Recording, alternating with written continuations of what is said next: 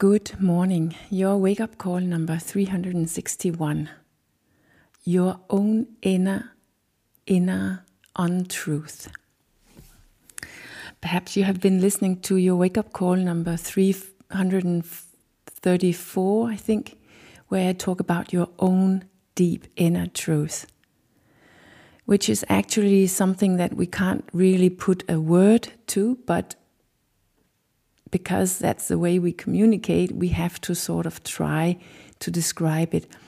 But it's the essence of ourself. It's the deepest or highest place in yourself, your so-called being, which in reality is the only thing that we always are, and where our sense of ourself is actually laying, and which we have at all times, regardless of our age, our sex, the form, the shape of us, where we are, and whatever personal development stage we are experiencing. And in my world, this truth, in one word, is called peace. And that truth is, of course, not dangerous. It's not unsafe. A being cannot be unsafe because our being just is. Whatever is experienced as not safe, insecure, is actually when we leave that truth, that being, which means that is when I am not in peace, not at peace with the world, including my own inner world. Or I could say when I forget my own inner truth, when I leave that somehow, then I become scared, insecure, unsafe, and thereby a really easy target and victim for some kind of security or safety, either through other people or through other things and experiences. So when I don't know myself on this deepest level in myself and become able to live from that knowledge, then I am lost in myself, as I call it. We become oriented towards the world outside of us. We feel controlled by the world outside of us, and we become dependent on something outside of us. And it's actually our dissatisfaction, frustration, unhappiness, depression, bad habits, and addictions expressed on the most deep essential level. We are lost in a self which is oriented and dependent of something outside of us. And that's a scary place to be, because everything outside of us is inadequate, unreliable, insecure, and not at all created in order to make me happy or just make me feel safe and good enough.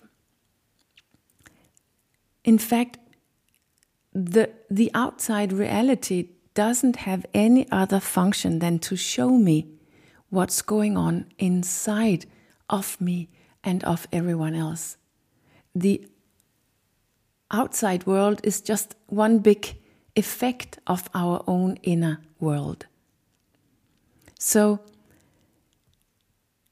I can choose to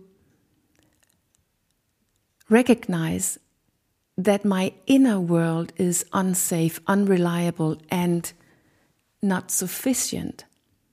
And it's because of that inner world that I act as I do and create what I create. And that inner world that I experience is, of course, scaring. which is why we run away screaming and escape in all sorts of things. But it doesn't go away because I go away.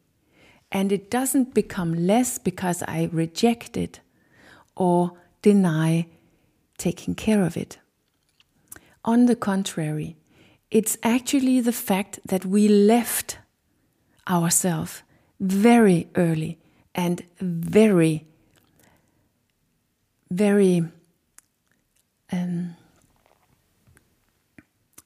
profound at some point in our life, very early. It's that fact that makes us lost.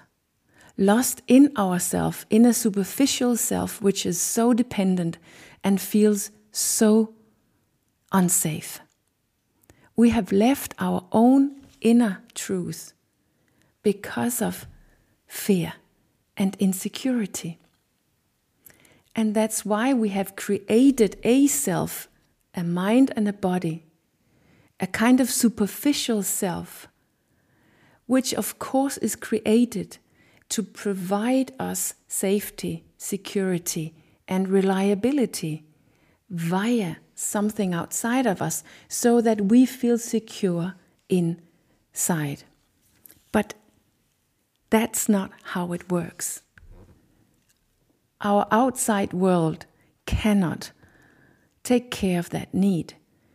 It is only our own inner deep truth that can fulfill that need. Not this superficial, dependent self, which is insecure and unsafe in herself, but it's the deeper self, the real essential feeling of yourself, which can secure that need, which is behind or below or above all of that in yourself, your mind and your body, which is therefore not a reflection of your inner deep truth or being.